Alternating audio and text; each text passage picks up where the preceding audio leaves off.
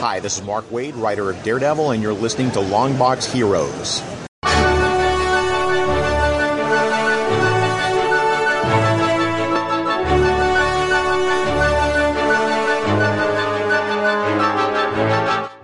Hello, everyone, and welcome to episode 475 of Longbox Heroes.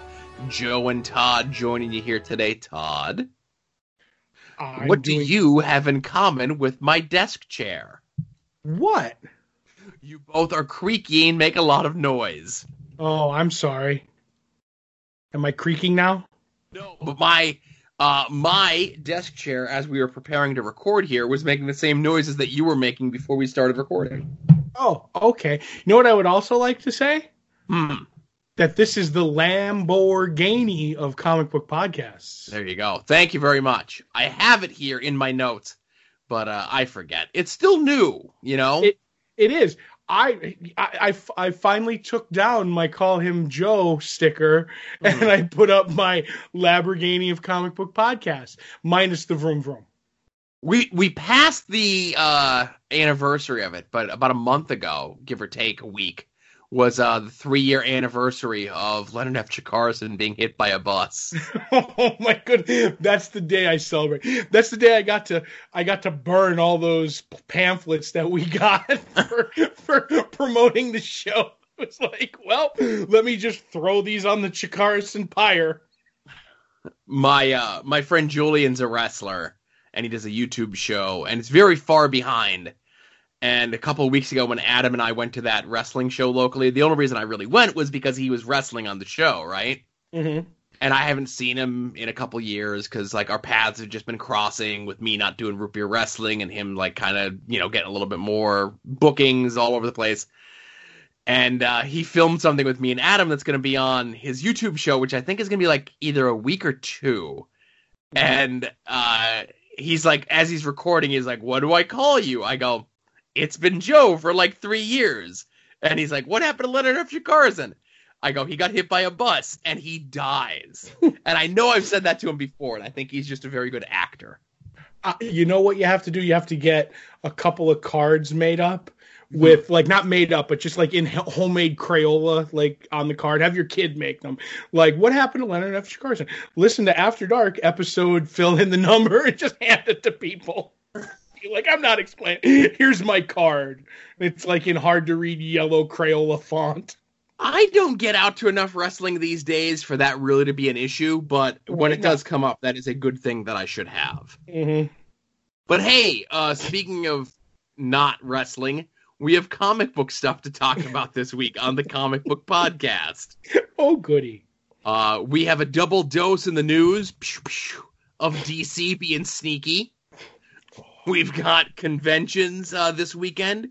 We've got digital sales and freebies, which are getting harder and harder to find. But I got you. I find you. You don't even send out the email no more, and I can still find you. What we read from this past week, which is Joker Killer's Smile, and Sandman Presents The Hellblazer. Mm-hmm. I need to fix the link for that.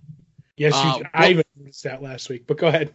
What we read last week, or what we're looking forward to coming out this week, a drip and drab of Todd's Art Attack and The Flash from this past week as well.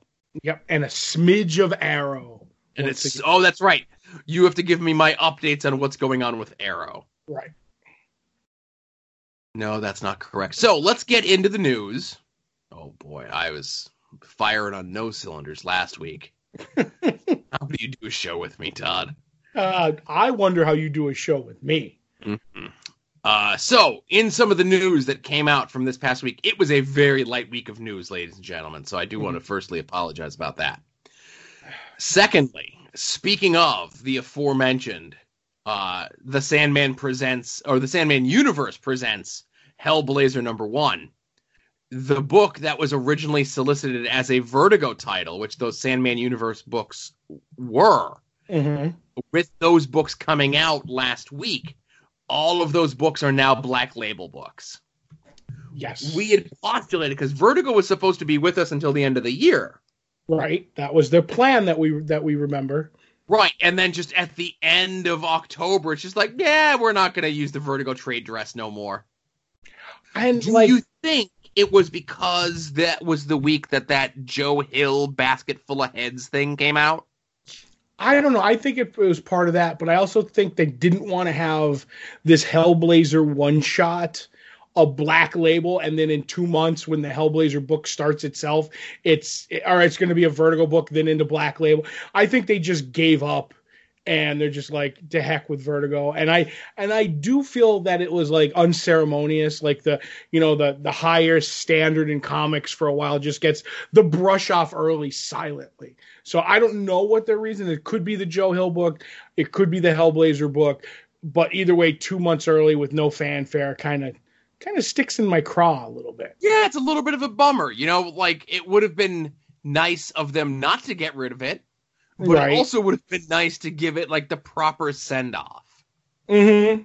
To even do like some sort of acknowledgement, of course, online, or even just like post something on like the company Facebook page or something, Like every time I do it when they mention the downfall of Vertigo, have that, that famous line with death. It's like I put the chairs up on the table and lock up when I'm done. You know what I mean? Like that, there you go. Something to acknowledge like how many years of like some of the greatest comics that have ever been, just wiped away. I don't know.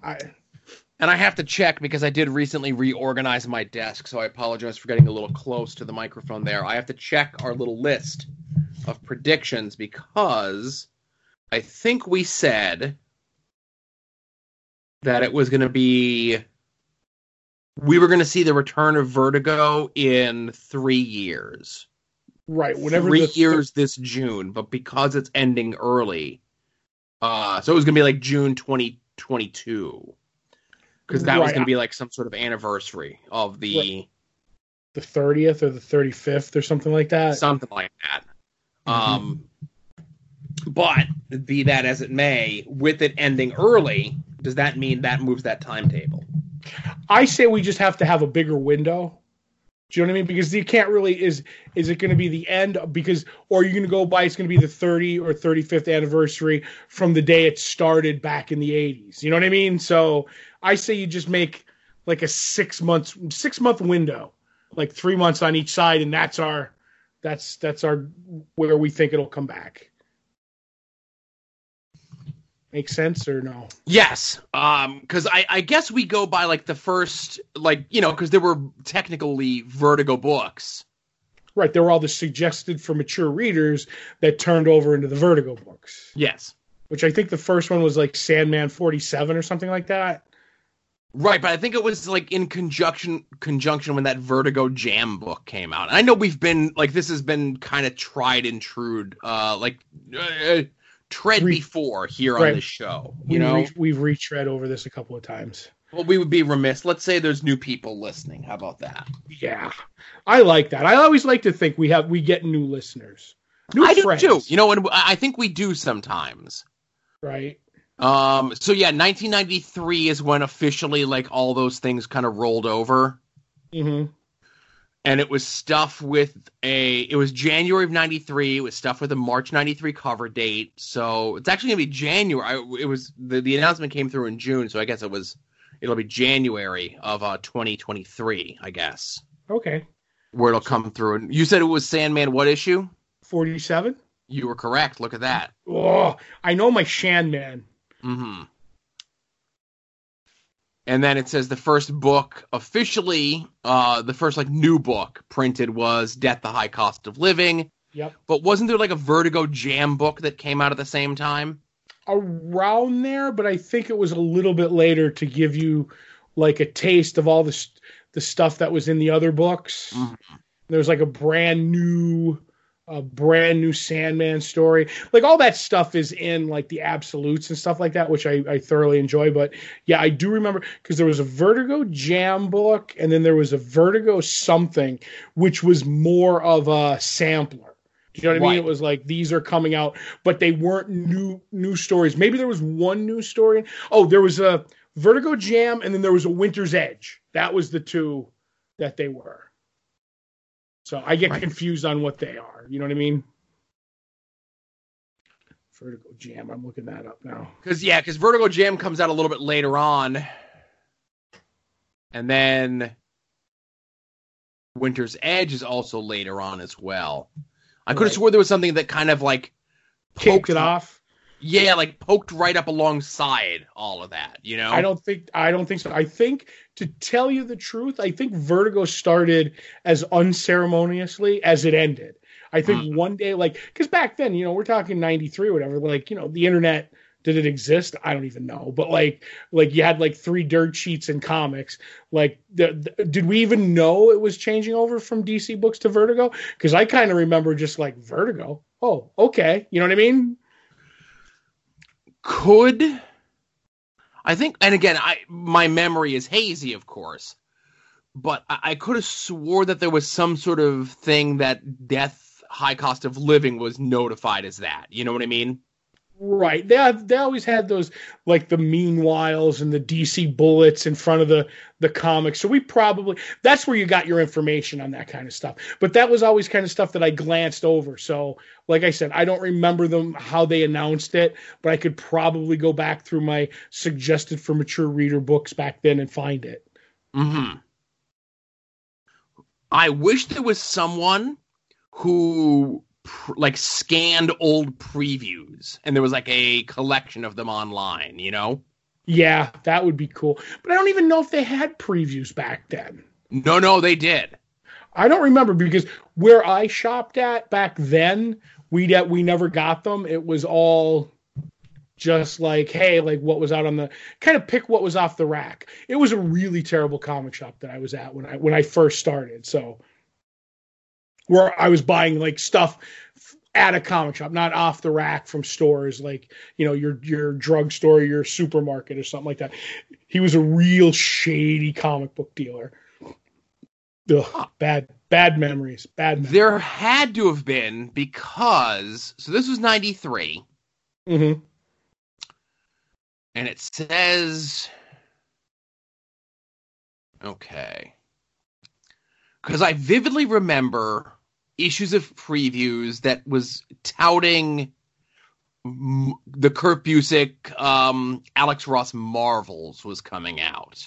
Mm-hmm. Now, were these previews, or were these like previews from DC and Marvel? No, this was like the big giant previews catalog. Okay.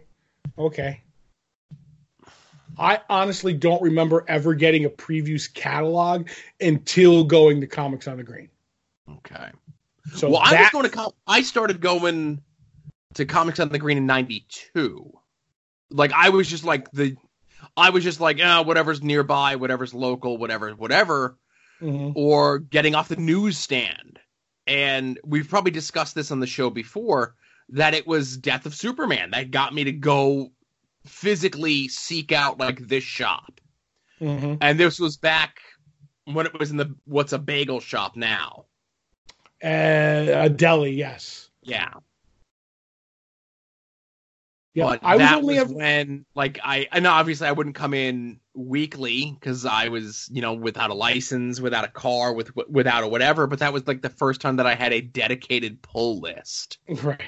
We always called the one that was on Washington in the old deli. That was pre-crisis Comics on the Green. Oh, okay. Then Linden was post-crisis.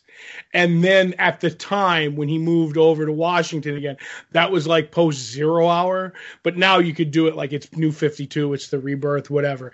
But yeah, we always had that's how we kind of knew the name. Like when you said like, oh, the shop, like, well, which one? Pre-crisis, post-crisis, or post-New Zero Hour? But yeah, and even then, because I remember starting shopping at our retailer in late 91, early 92. And even then I wasn't getting a preview set because I was getting so little. It was just like, oh, grab this off the rack, grab that off the rack. And then it was like, oh, I want one of these. And that's when I got into statues. And I was like, well, how do I get one of these? And it's like, well, you need the previews for that. And that's when I started. And that sent me down a road of a closet full of Randy Bowen statues up in my bedroom. So here we go. First published in 1988, the monthly catalog. First started about 50 pages with titles from the major publishers and a few indies. Mm-hmm. So it had been around since 88. Wow. And you know there's somebody out there who has a complete collection. I wish I knew who that person was. Like, I would totally obviously you probably couldn't scan some of the later ones, but like photo, like just with your camera, just like boom, boom, boom, like all the pages and see what they were over the years. You know what I mean? Mm-hmm. That would be a blast. I would totally pour over stuff like that. That's how sick I am. That would be its own separate thing for us to go on. And folks, you can kind of sort of tell on how lean we are for news this week, as we're kind of spending a lot of time on this. Mm-hmm. But that would be its own separate, show that we could do. That would be. It would be like the week in whatever, and then whether or not we got the book, or, Yeah, see, their online Diamond themselves online archive only goes back to 2013, which is still pretty extensive. Right. But I still have some previews laying around here from 2013. Uh-huh.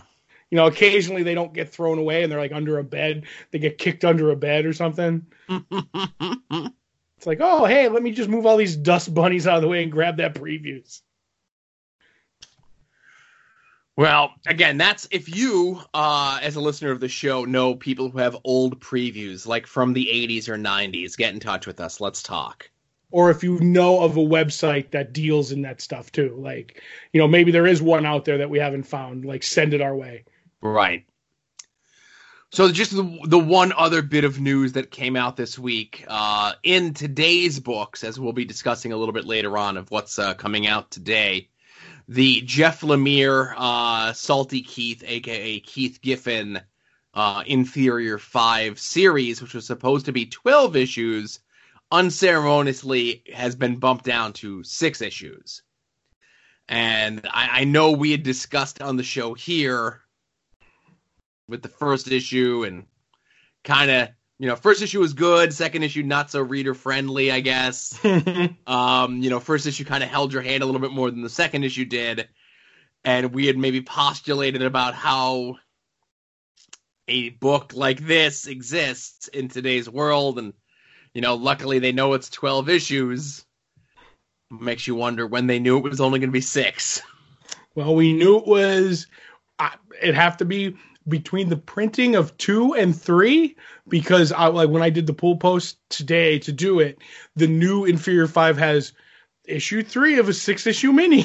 That's so last issue was 2 of a 12-issue maxi series.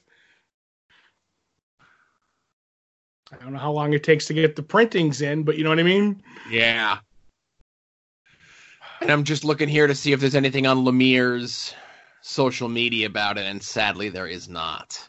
Right, because who wants to be, like, hey, read my book that they didn't want to give me all the issues that, you know what I mean? I just hope he doesn't cut any Rocket Red content. You spoke to him, and he told you it was going to be in there. Mm-hmm. Maybe he didn't know at the time it was going from 2 to 6, or for 12 to 6. Oh. I'm just looking to see if there's anything. On Keith's Twitter?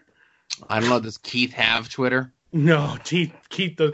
And the best part is there is a guy named Keith Giffen who's like a certified public accountant for all I know. But anytime they do the Kev, JM, and Keith like threesome Twitter, tweet, he always gets tagged in it. And I think he gave up his Twitter because of it.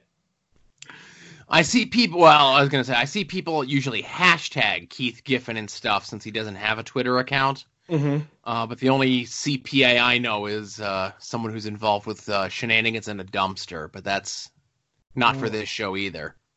Good, I was worried. Mm-hmm. Sometimes you have to be worried. Mm-hmm. So yeah, just a bummer that the book is getting cut, Right. Hopefully it makes it 6 issues, I think it will. I think, that they have, like, because unless it gets completely canceled, which is a possibility, you 6 is the number for the trade that they'll barely sell, and they'll get the pages in the wrong order when they do it, and the trade will get canceled. I say this gets solicited as a trade and not get printed. You know what? I'm in your camp on this one. I say we get all 6 issues, but if you ever want to own this story, you better buy the floppies. Mm-hmm. Maybe it'll be free digital, sale or something down the line. Oh boy, maybe. Well, moving along to conventions this weekend, and there's a couple popping up here and there all over the greater United States and in Australia. That company, Supernova, does like the double up conventions where they fly the folks out there and they have them do 2 back-to-back weekends of conventions. Right, sure. Get your money's last worth. weekend, where were they last weekend? I'm gonna play Adelaide, Australia, and then this weekend they're in Brisbane, Australia, and then next year they're doing like a double up Gold Coast, Melbourne in March, April, and then Sydney, Perth in June, which is a good deal because I would assume that travel to and from Australia is expensive, so make a week of it. That's right. They should sign us up for that Sydney Perth two-weeker. I think we'd go. Hey, and you know what? Listen, if you want to just have us be a Sunday on the one con and a Friday on the other, so we're only there for 6 days, we'll take the hit, That's right. We will do that. Right. We're not going to fleece you for we got to get into town early on a Thursday, and then, I like to nap after a Sunday, so my plane can't leave until Monday night. Mm-hmm. What was that? We're very loose on our demands, Yeah, very, we don't have many. It's like the place in Pennsylvania that's called Sydney, or a guy that in Pennsylvania in Sydney, and you want to send us over to his house. That's right. Hey, we're going over to Perth's house. But John Travolta, Billy Zane, Eric Powell, who again is having a lot of fun with that Goon anniversary, getting some nice tropical and exotic locale conventions. Billy Zane's going to be there? Billy Zane is going to be there. I have a child. It's my favorite Billy Zane line. Oh, I don't know what that's from. That's from Titanic when he sneaks onto the last boat.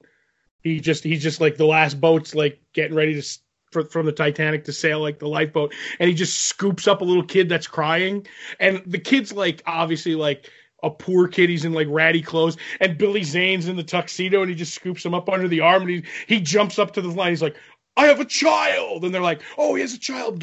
Let the child on the boat. And like, he sneaks on with the boat. And he's like, he's like, there. I hate kids. There. Like, it's fantastic.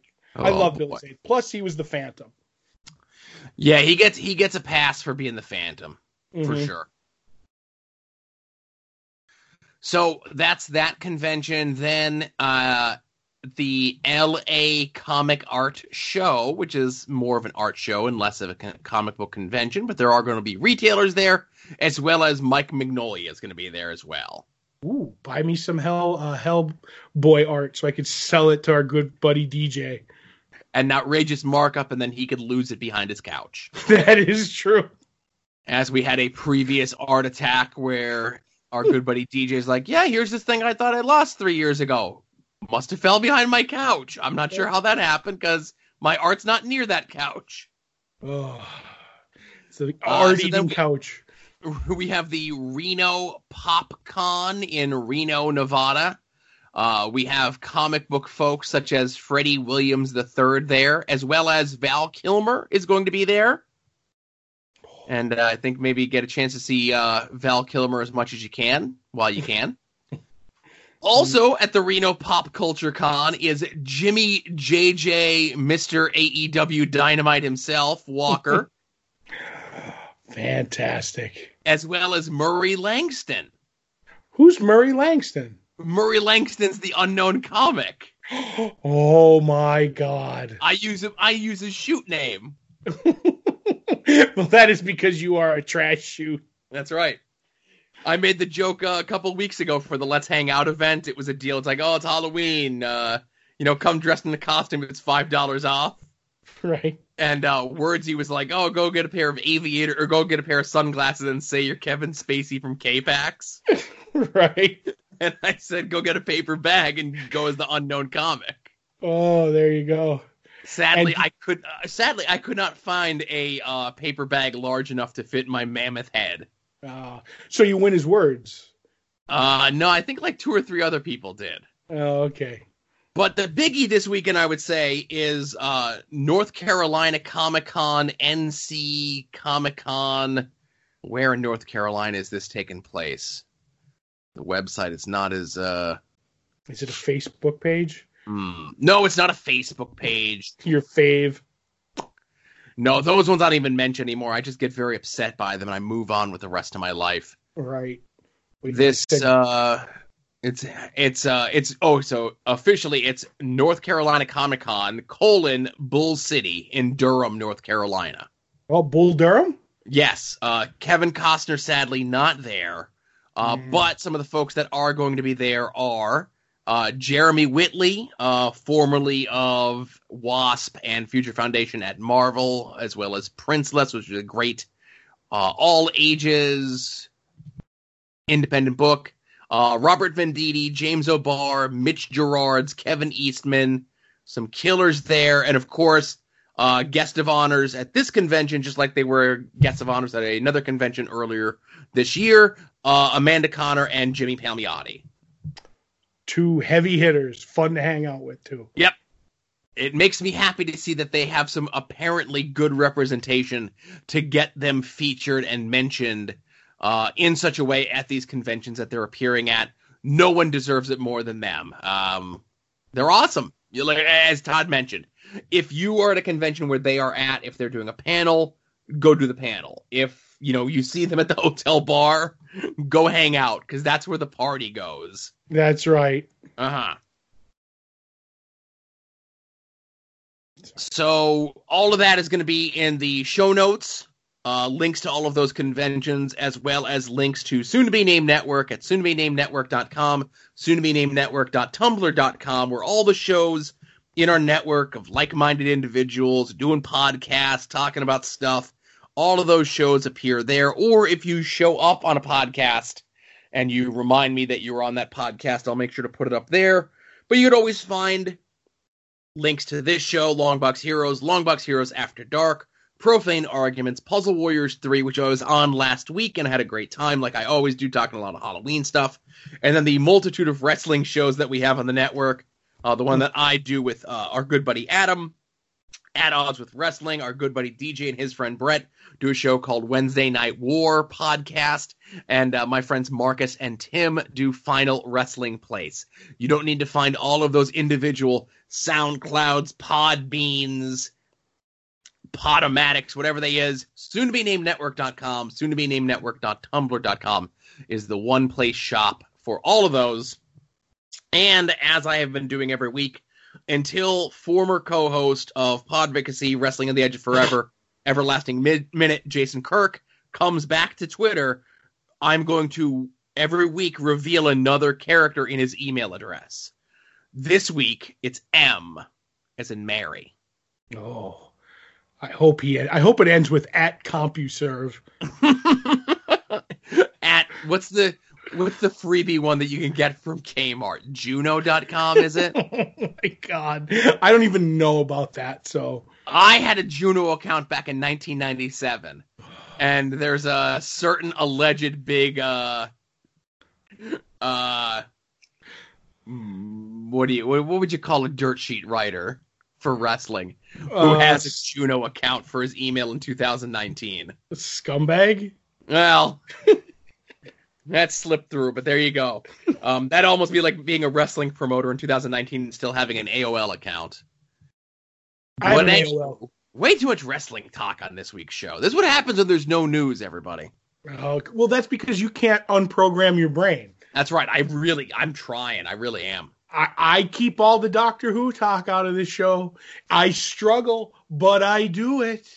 I saw a link come up of some convention that's going on. Next week, maybe? Hang You on. can just hear the snide in your voice before you even start. But go ahead. What? No, it's this weekend. So we could throw this in this weekend's convention stuff. This might have been one of those ones where they didn't have a good website. Oh, GalaxyCon in Minneapolis, Minnesota. let's go. GalaxyCon is going to have lots of comic book folks, lots of people from the world of sports and entertainment, a William Shatner and a George Takei or two, a Scott Snyder, Steve McNiven, Mark Silvestri. And see, this is what happens. Salty Keith is going to be here. I almost missed out on seeing Salty Keith at this, right? Mm-hmm. But there are a ton of Doctor Who type folks. Ooh, good. Eccleston is going to be there, smiling as only he can. Yeah. Karen Gillan is going to be there. Nebula. Alex Kingston is going to be there. River Song. Right. Catherine Tate is going to be there. Right. And a TARDIS is going to be there. Oh, I wonder which one, because it changed over the years. Does it have the year? No, it just says, what does it say? Oh, and the animal Dave Bautista is going to be there as well, more importantly. It just says GalaxyCon TARDIS. Oh, well, that might have some GalaxyCon, propaganda on the side. I don't need that. Mm-hmm. So I got to add that to the list to put in the links this week. Yes. GalaxyCon. But the reason I saw that come up is because my friend Chris popped up that he's going to be doing some of the wrestling stuff at that event.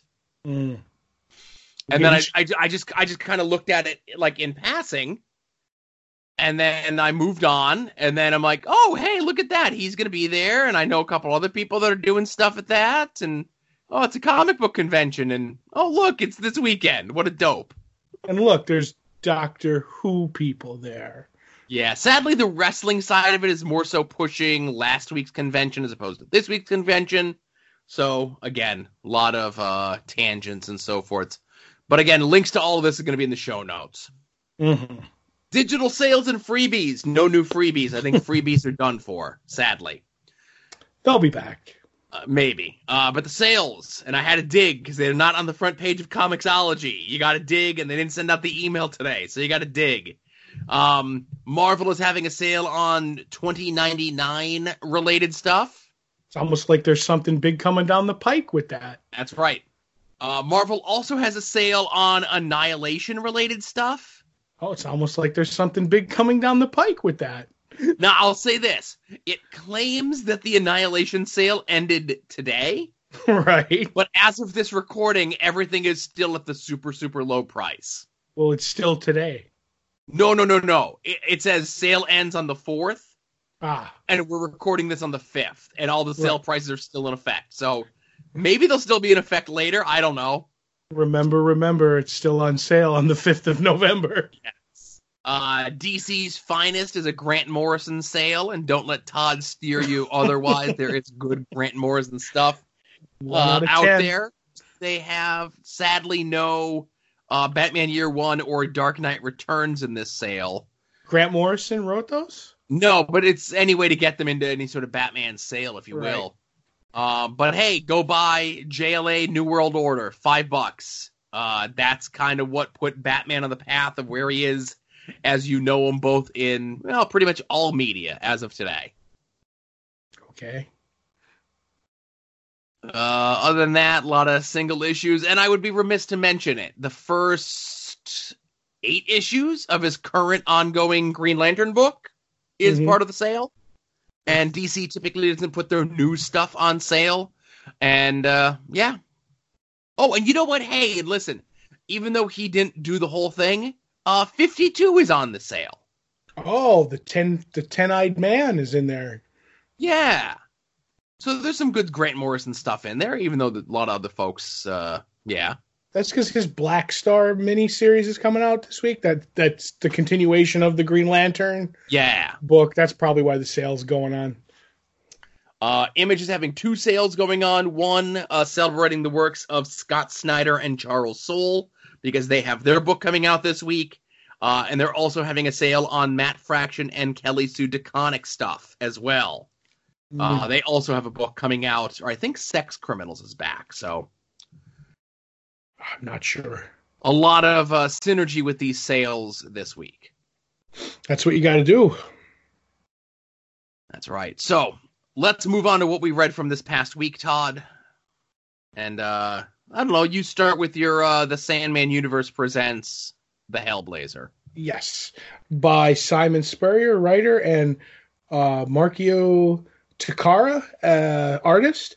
Basically, I'm not sure where it takes place, but it takes place in the present, and John is fighting the big magical war, and he's talking about how the Capes are doing this and doing that, and he ends up having his good friend Chaz do some distraction.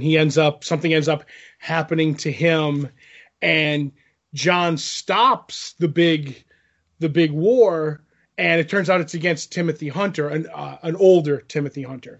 And this person comes up to him and says, "You're dying from all this. I'll give you a second chance to go around again," and blah, blah, blah. And he's like, "Well, I'm not sure. I don't know who you are." And you find out that it's a happy older version of John Constantine who's giving him a second chance. And he ends up waking up in the old asylum that he's in, and it's our time, but he's young.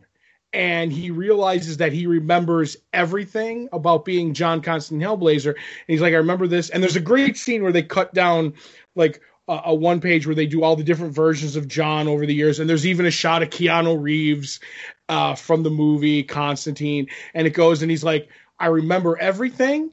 But how does it all fit together?" And he jokes around that it's like, if you get too deep into that, you'll go crazy with any reboot.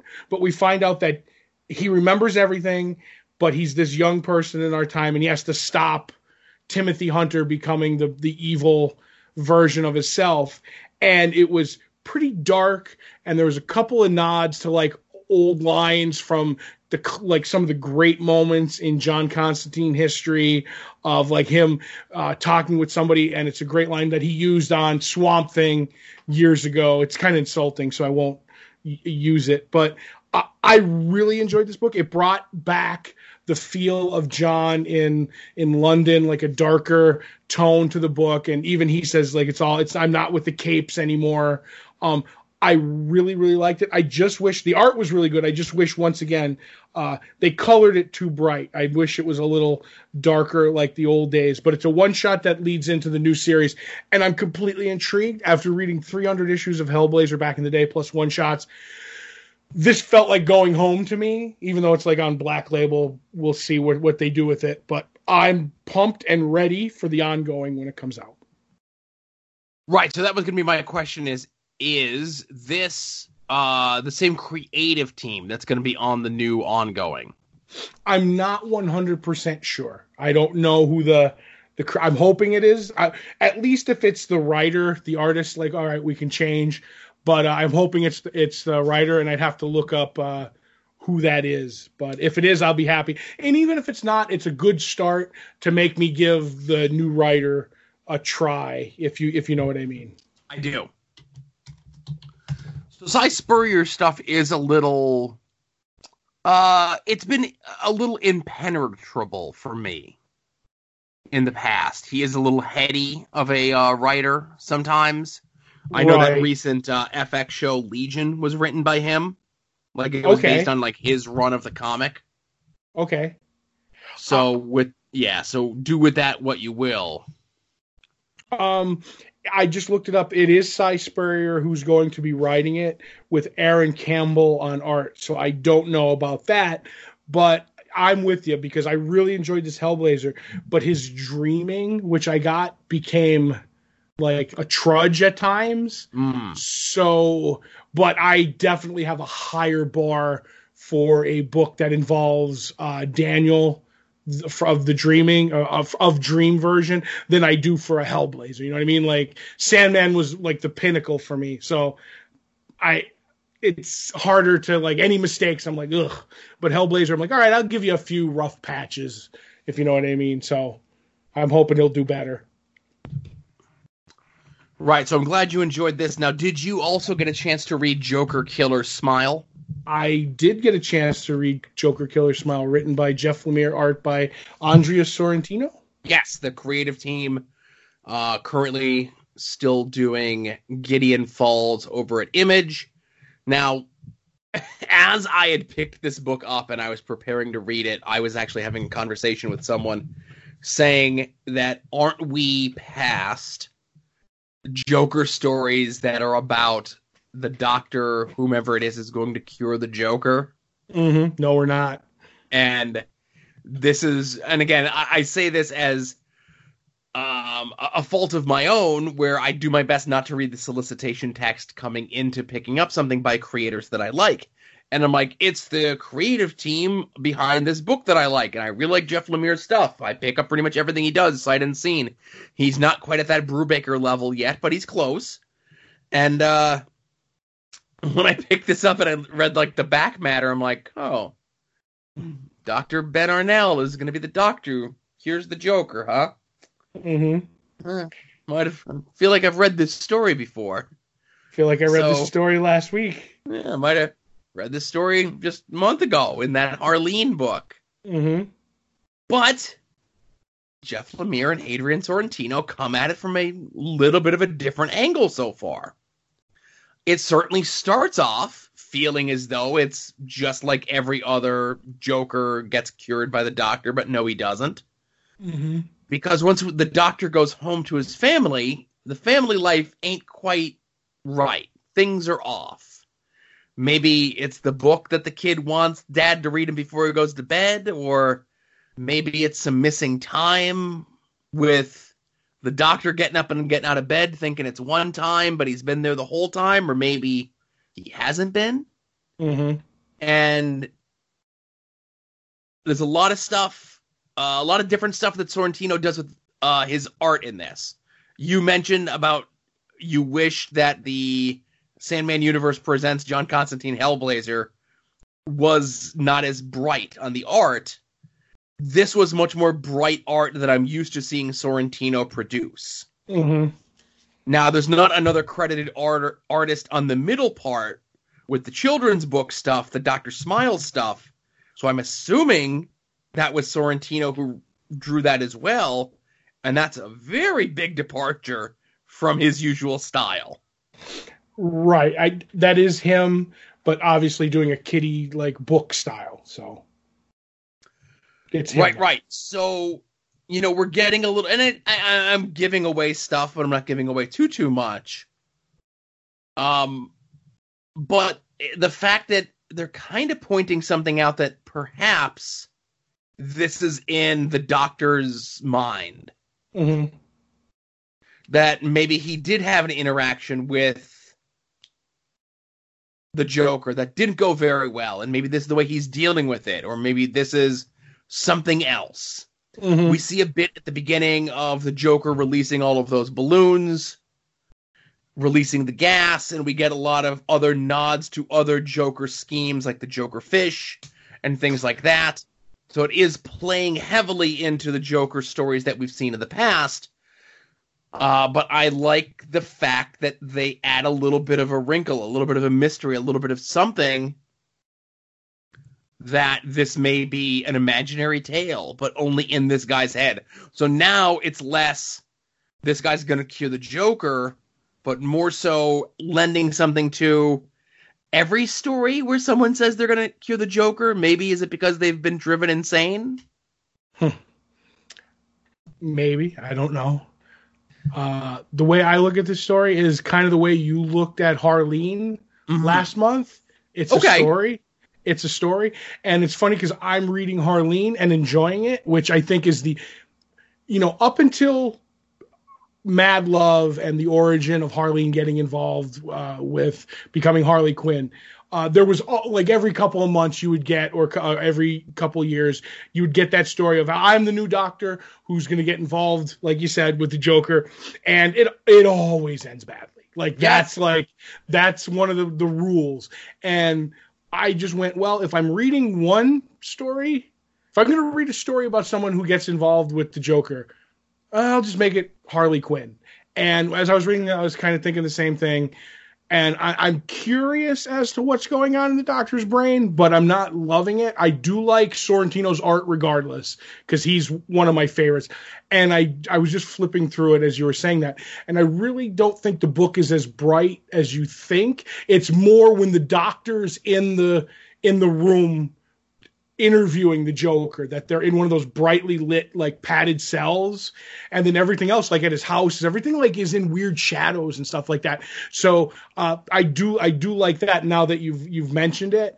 But in the end, I was like, I'm still going to give this a chance because I'm a big Jeff Lemire fan, but I'm not as big on it as you are. Though I am happy that for a Black Label book, it's $5.99, not $7.99, which is a nice. Change and I didn't realize that it was going to be like that oversized, prestige-y sort of thing, you know? Which I think is the way, depending on the thickness of how many pages, all the Black Label books are going to be prestige, oversized things. Because so far that's the way it's been. The Damned, I'm looking at, like, there's The Killer Smile, then there was Joker and Harley something. There was another book, a Black Label book.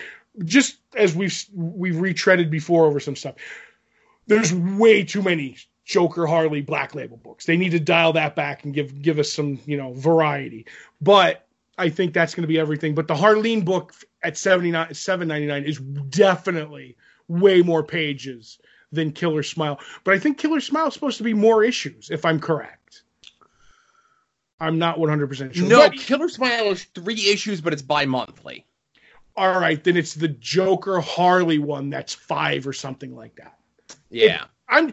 Once again, and I don't want to knock any of these things because Joker and Harley sell, but I'm already confused on 3 Black Label books, if you know what I mean. It's like, right. Now the other thing I ask, because you say that the Black Label books are going to be this oversized whatever, but with the Sandman Universe Vertigo books now going over to Black Label, are they now switching over to the oversized format as well? That is interesting. I don't think they're going to go to the oversized. I think anything that's a monthly ongoing is going to be regular size, but any of these special minis are always going to be oversized prestige format. Like, I do believe the Question's oversized prestige. Okay. I don't know what else is coming down the line. But I think, like, these Sandman books, like, you can't switch these Sandman books over to Prestige and make them $5, $6, $7.99. You know what I mean? Like, monthly, nobody's going to buy them. It's going to be too expensive for a year's worth of books. Well, we'll see next month, this week. No? Any Sandman books coming out this week? I think the Dreaming, one of them was out. It was a Black Label book, or even just that. There was a Black Label book this week, and I can't remember what it was, but it wasn't. It was one of the Sandman Universe books, and it wasn't oversized. It was just a regular, like, how many page, $3.99. Right, I see the Dreaming is on your list as we move to what we're looking forward to this week. Yes, and that was Dreaming, not oversized, right? No, that was just a regular, like, Sandman Hellblazer. Gotcha. So we're talking about it, what we're looking forward to coming out this week. If you head over to longboxheroes.com every Tuesday, a little bit later for the next couple weeks, we put up the poll post, which is a link to all the books that are coming out this week. Whether you get your books in print, whether you get them in trade, whether you get them sent to your home, however it is that you get your books, be forewarned, be forearmed, know what's coming out so that you don't miss out on the latest and greatest books. Todd and I attempt to guess what the other is most looking forward to coming out this week. Todd is a commanding lead over me with less than 8 weeks left in the month. Who knows if I'll be able to close that gap, but I certainly am going to go down swinging. As I look at your list this week, I notice a book absent that I had in my head as the one that you were most looking forward to coming out this week. Which one is that? Well, so the book that I thought you were going to have, a Todd staple, is the DC Holiday Nightmares book. It's a Christmas book. I did not see. Oh, is that might be all reprints? I don't know. Let me look. As my voice is going up a register. Right. Oh, you're correct. It is. It's reprints. Yes. So if I have all those issues individually, I'm not spending 30 or 25. You know what I mean? Yeah, it was To get them- $17. Sure, Right. sure. To get them repackaged. So Okay, yes, that's why so- I did not order that. Okay, so then I'll go with what I'm thinking would be the next is Doctor Doom number 2. It is Doctor Doom number 2. There you go. That's going to be one of those books that you're going to, when that's out and something else out, you're going to have to play fast and loose and figure out what it is. It might have been Legion of Superheroes, but I couldn't pull the trigger. By the way, if you're ordering that and you get a free ring, ask for it, but only if you buy the book. Don't go asking for no free rings. We'll talk about that later. I'm looking over your list, and it's a tough one because there's fun stuff on there. But is it Immortal Hulk 26? As you know, you're a big fan of that book. No, it's not. Is it Legion of Superheroes number 1? It's Legion of Superheroes number 1. Because of the free ring? Not so much the free ring, but I'm a sucker for any new Bendis number 1. I'm willing to give it a try. I like the Legion. They're fun. Sadly, we discussed this here. I'm very behind on my books. I haven't read Immortal Hulk 25 yet. So Immortal Hulk 26 not toward the top of my list. I should have thought about that. You were telling me you haven't read 25 yet. Yeah, it's easier for me to read a new number 1 than it is a new number 26. Right. When you haven't read 25. That's right.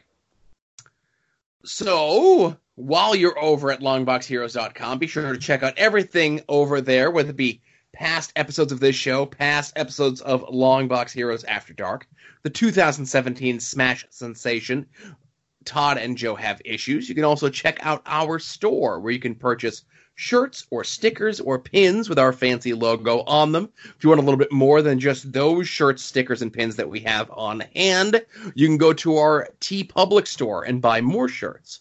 More shirts inspired by things said on this very show, or At Odds with Wrestling, or the soon-to-be-named network itself. Be sure to check out whenever they're having a sale, which seems to be almost on a semi-regular basis.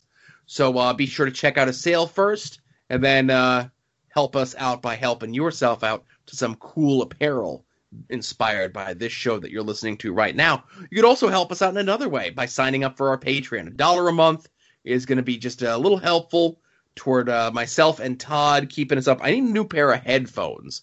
These have some very frayed wires on them, and I think they're going to go any day now. But $1 a month is going to get you access to some of the older podcasts that Todd and I have done. Maybe I might have to dip into the archives and get some of the older stuff that I did solo over these last several years. $5 a month is going to get you early access about 2 days before everyone else to Longbox Heroes After Dark. And I think looking toward 2020, some of those tiers may be restructured a little bit to kind of give everyone a little bit more for their money, make it a little bit more enticing to get you to sign up. But we do thank everyone who has signed up and has continued to be a patron, whether it be at $1 level. We have people who are $2 and $3 Patreons as well. So we appreciate all of your patronage through our Patreon. Yes. You can also help us out in yet another way, which is clicking on that Amazon banner across the top of the page. Does not cost you anything extra, but it gives us a couple shekels on the back end. I hear so many people having so many problems with their Amazon links, making sure they're not formatted the right way. I know there's people that do the tiny URLs kind of as a redirect because they don't want to have this big long whatever. But apparently folks that were doing things that way were having issues. And I do thank all of our listeners who have gone, click that link at the top of the page, and then bookmark that. You did the extra work for us. That's how I do my Amazon shopping through the Amazon affiliate links that I use. I have them bookmarked. They're at the top of my browser. So if my wife, anyone else comes in to buy something through it, they don't even know they're helping out other people. You should do the same thing as well.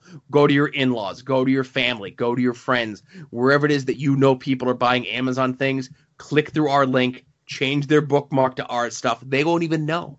It's not going to cost them anything extra, but it's going to help us out. Mm-hmm.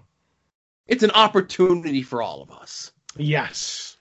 Then Some of the notable purchases through the Amazon click-through this past week were someone purchased. Where am I looking here? Someone purchased Philips brand flexible ear hook headphones in white. Was it you? No, it was not me. I think the white is too noticeable. And I don't know if those are. It says that they're ear hook headphones. I'm deathly afraid of them being those AirPod things that people use. Okay. Those things scare me because I'm afraid I would lose one because they're like Wi-Fi connectable. Oh no, these are the things that have like the loop that go like around the back of your ear as well. Kind of like a hearing aid. Yeah, there you go. Somebody also purchased a hardcover book entitled Transformers: A Visual History. Ooh, I would prefer an audio history, but read by Peter Cullen himself. Oh, that would be fantastic. Yes. So, thanks for the Amazon purchases this week. Todd, did we have any art attacks? Yes, we did, from Disney Discussion podcast. They sent a Chris Iliopoulos. I'm guessing that's how you say his name. Iliopoulos, yes. Right, nailed it. And he drew this person's son a great Walt Disney. Chris was so nice to his son, and that's all the kid talked about on his way home, which I think that's great. You know what I mean? Because that gets the kids into that stuff. And that is an adorable Walt Disney with the little mouse ears on his head and everything. He just absolutely crushed it. Not to interrupt, but Chris Iliopoulos and Brad Meltzer do a line of kids' books that are like, I am blank. Mm-hmm. And it's, the subtitle of it is Ordinary People That Change the World.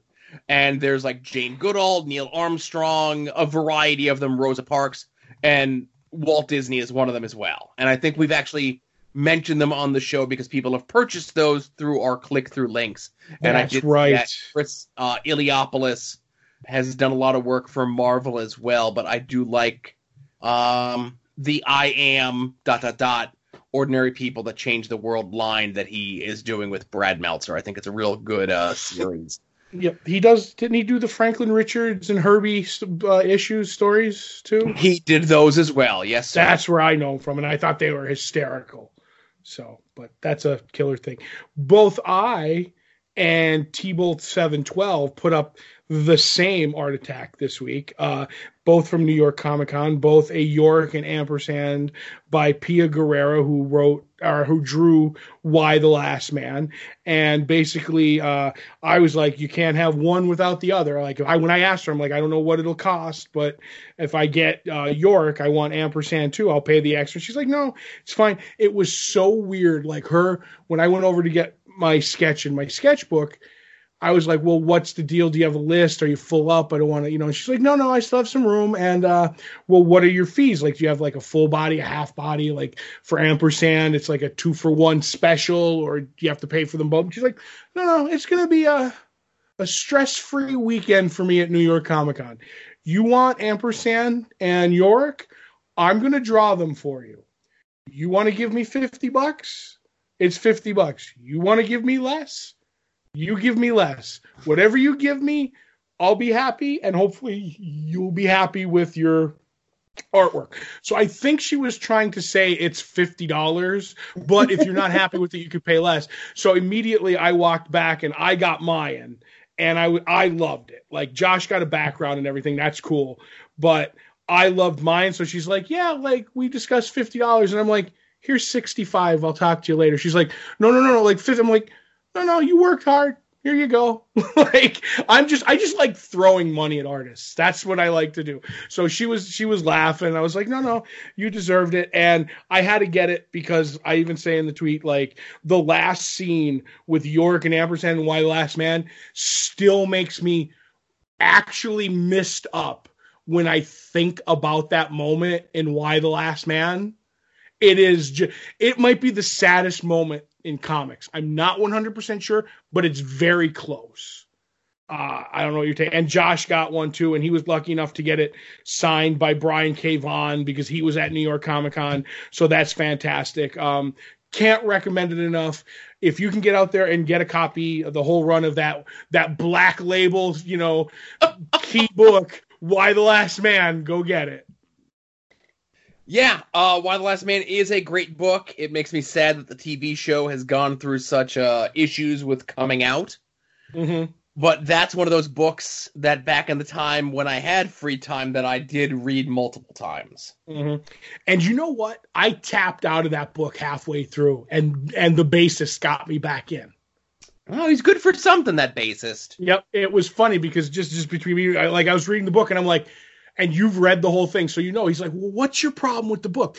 My problem with the book is Yorick's an idiot. Every time he has to get himself into danger, and he'll like rip the mask off, and he'll be like, don't do that, and they'll be like, oh, the last man on earth, and like he'll do all this, and then they made him like an escape artist so he can get out of those situations that he's dumb enough to get in. It's just so cliche, and it happens over and over again. He goes, read safe word. He goes, get the safe word. And he goes, and tell me if all of that stuff bothers you after that.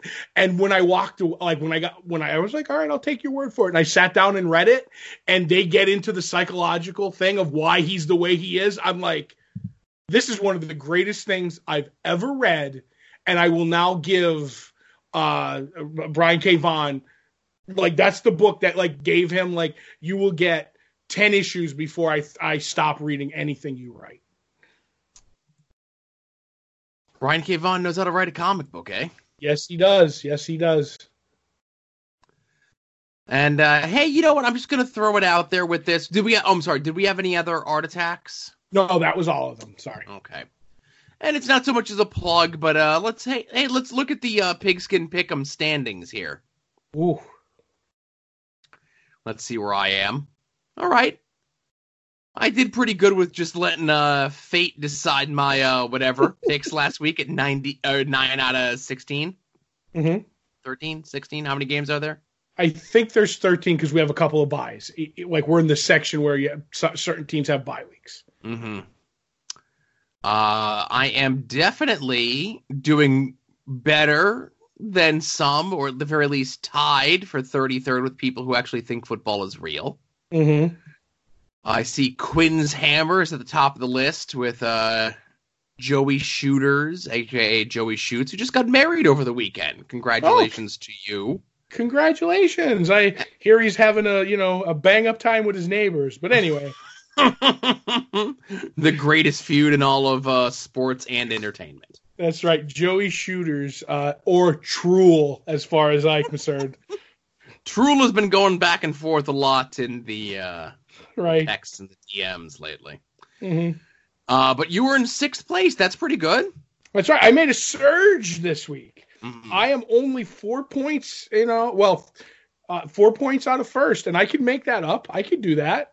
Yes.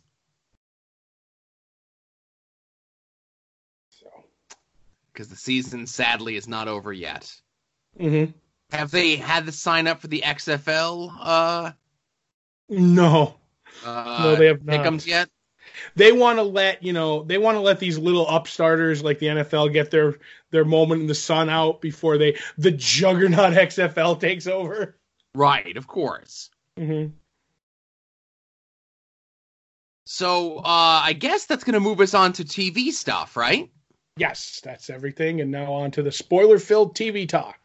All right, because all we got is The Flash this week, not a ton. Mm-hmm. And then The Flash is off for 2 weeks for no good reason, really.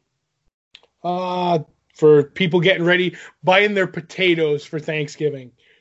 Oh my goodness. I thought it was going to be so I can get caught up in anything because they knew there was 2 wrestling events this weekend that I have to watch. Oh, thank God. That means I can get some sleep. Mm-hmm. So, Flash this week, entitled Kiss, Kiss, Breach, Breach. Or no, that's this week's episode. Buh. Oh, easy there, son.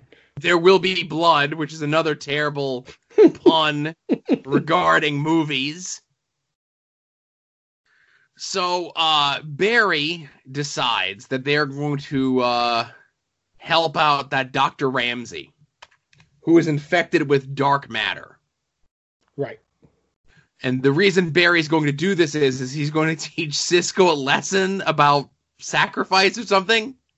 To help people. I don't know. And my favorite part of it is... Where have we been for the last 6 seasons, guys? What have we been doing? Right. My favorite part, though, this is the part that you're bearing the lead. Is he's like, when I'm gone, I'm gonna need a leader for the team. That's you, Cisco. I mean, it really is my wife. That's what we've been telling her. But secretly, from here on out, it's going to be you, I guess. Because remember when Iris was like, you're not useless. You're the leader of the team.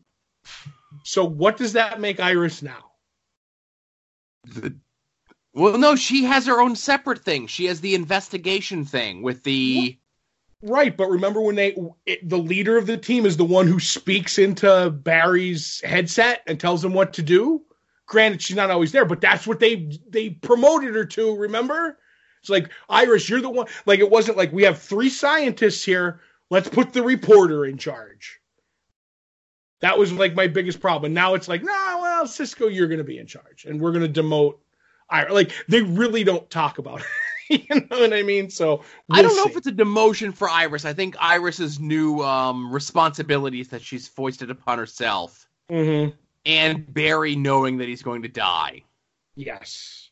Poor Barry. So they with the help of Harrison Nash Wells, is there some significance that I'm missing with him being called Harrison Nash Wells?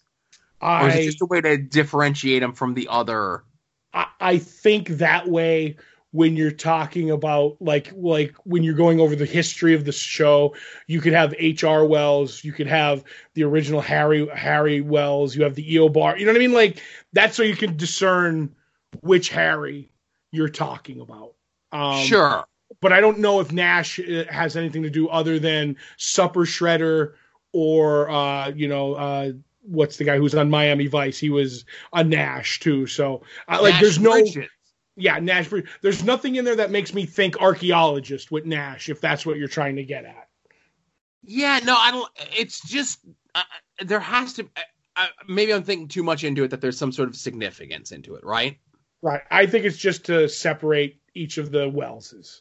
Right. So they, Barry and Cisco, get Nash Wells to assist them in breaking into wherever the dark matter or like whatever that serum is, right?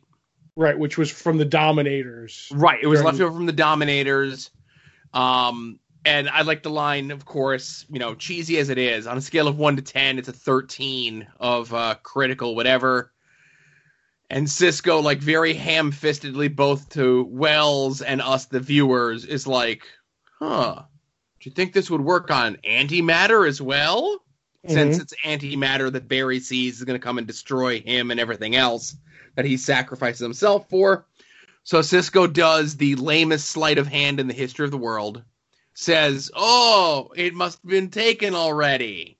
Mm-hmm. And Barry chastises him for it. Barry goes and gives the serum to Dr. Ramses, but it's too late. His cells are too far gone, so now he's too far gone. And he's supremely evil, and now they have to deal with him on top of the pending crisis. What did you think of this episode, Todd? I thought it was okay. With all that stuff, I thought it was like stupid, like you said, with the sleight of hand with Cisco. And then he just happens to keep it in a refrigerator marked at negative 15 degrees, Fahrenheit or Celsius or whatever it is, because that's what it was at the lab. And like Barry's like, hey, what's this? Like, it was just a series of comical events to get us from one point to the next. And I was like, okay, it's the Flash, but the two biggest things that interested me is that Iris was helping Ralph with his Dearborn case. And as they were keep doing it, they were showing the name on the file, but I wasn't reading it. And then they keep mentioning Dearborn, and I'm like, that name means something to me. And then I found out her first name is Sue. Do you know who Dearborn is? It's ringing a bell. All right. Do you want to know, or yes. Do you want me to just let's say that's Sue Dibney's maiden name? Dearborn, her given name is Sue Dearborn Dibney when you go to her Who's Who. So he's hunting for the woman who's going to be his future wife. And she's in high society. And I'm remembering her origins and stuff. She was rich and ended up falling in love with Ralph, even though he was like a nerdy, like detective guy. Like, and he had to infiltrate I'm like, this whizzed right over my head for so long as a Flash fan. And I'm like, oh, we're going to get Sue Dibney at some point. So that's fantastic. And then all of this, the best part was Joe West breaking down about not being ready for Barry to die. Like, I forgot how great Barry and Joe West as like a father-son thing is. And when that scene happened, like, I'm like, that's right, Joe West can act, everybody. You know what I mean? Like, right, he didn't do much last season because he was having that health issue. Yep, his back, he had the back surgery. Yeah. So those are my two big takeaways from the issue. And I'm sorry if I spoiled the Sue Dibney for anybody. No, listen, I knew the name sounded familiar from some reason. I know like a week or so ago I was cracking jokes about Ralph and Sue online, and I think that might have been where it popped in. And I really do my best not to avoid any like future stuff, but as we were talking, I looked it up. Apparently, if you are one of those people that even somewhat actively look for spoiler stuff online, like they were talking about this like before the season started. Right, because they even mentioned, I think, at the end of last season that it was the Dearborn file. But once again, or they showed it, and I'm like, I'm not paying that close attention to like read the file when I should have. You know what I mean? Yeah. And it didn't ring a bell. And then I was more like he was acting weird with the file. And I'm like, and then when they actually said it and pounded it home in my brain was when he said, he's like, oh, this woman Sue Dearborn. And I'm like, oh, okay. Like, I'm an idiot. You know what I mean? Del Rusk. I'm a jerk. You know? Oh, boy. It wasn't that obvious, but yes. Right. So, but no, it was like, I liked this episode better than last week's episode. Everything just kind of feels as though they're spinning their wheels getting toward Crisis, but this felt as though there was a little bit more movement with the wheels spinning. That's my basic problem with the show, and I guess it's because we're too old, comic fans, is how big the name Crisis on Infinite Earths is. And we're having these little episodes about like, hey, let's redeem, Bloodwork. That's his name in the comic, by the way, Dr. Ramsey. Let's like redeem this, and I'm gonna go talk to my friend. And you're like, no, like the biggest thing that's ever been in comics is like 3 episodes away.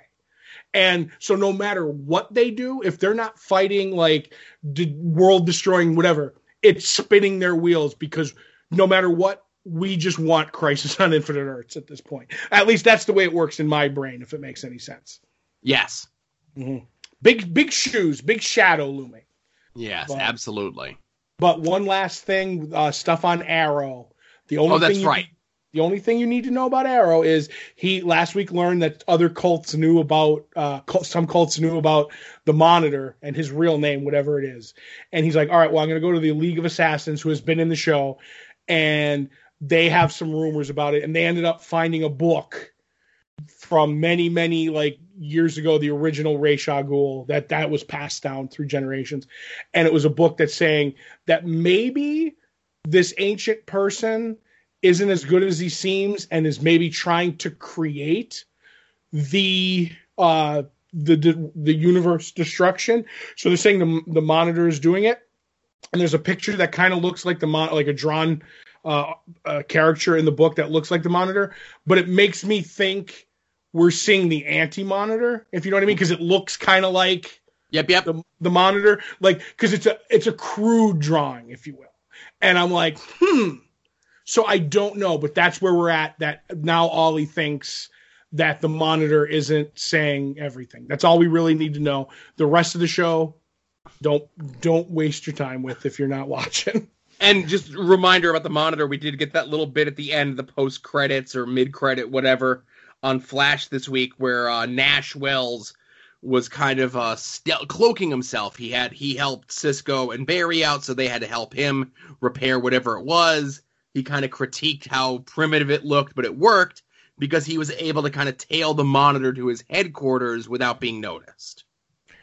Right, which I don't think that's so much what it was. It was that he was playing an old image of if you know what I mean. But he knows he knows because he felt like the disturbance or whatever it was in that alleyway. Right, and he goes in the sewer and he goes, "You're going behind that wall. That's where you've been hiding." And he ends up taking a crowbar to it. End of whatever. So Nash Wells is on to the Monitor if that right. So which means he'll probably die. Right. I have a prediction for what's going to happen to Nash, but I don't want to say anything. I'm going to put it in a sealed envelope for you tomorrow. In the mayonnaise jars at Funk and Wagnall's porch and all that? Yep, since nude. Yes. So I think that's everything. Yeah, everybody, thanks for bearing with us this week. Like I said, a little light news, but hopefully we entertained you on your drive to work or whenever it is that you're listening, of course. Mm-hmm. So closing out episode 475 of Long Box Heroes. For Todd, this is Joe saying thanks for listening, and we'll see y'all here next week. Remember, be a faucet, not a drain. Boop!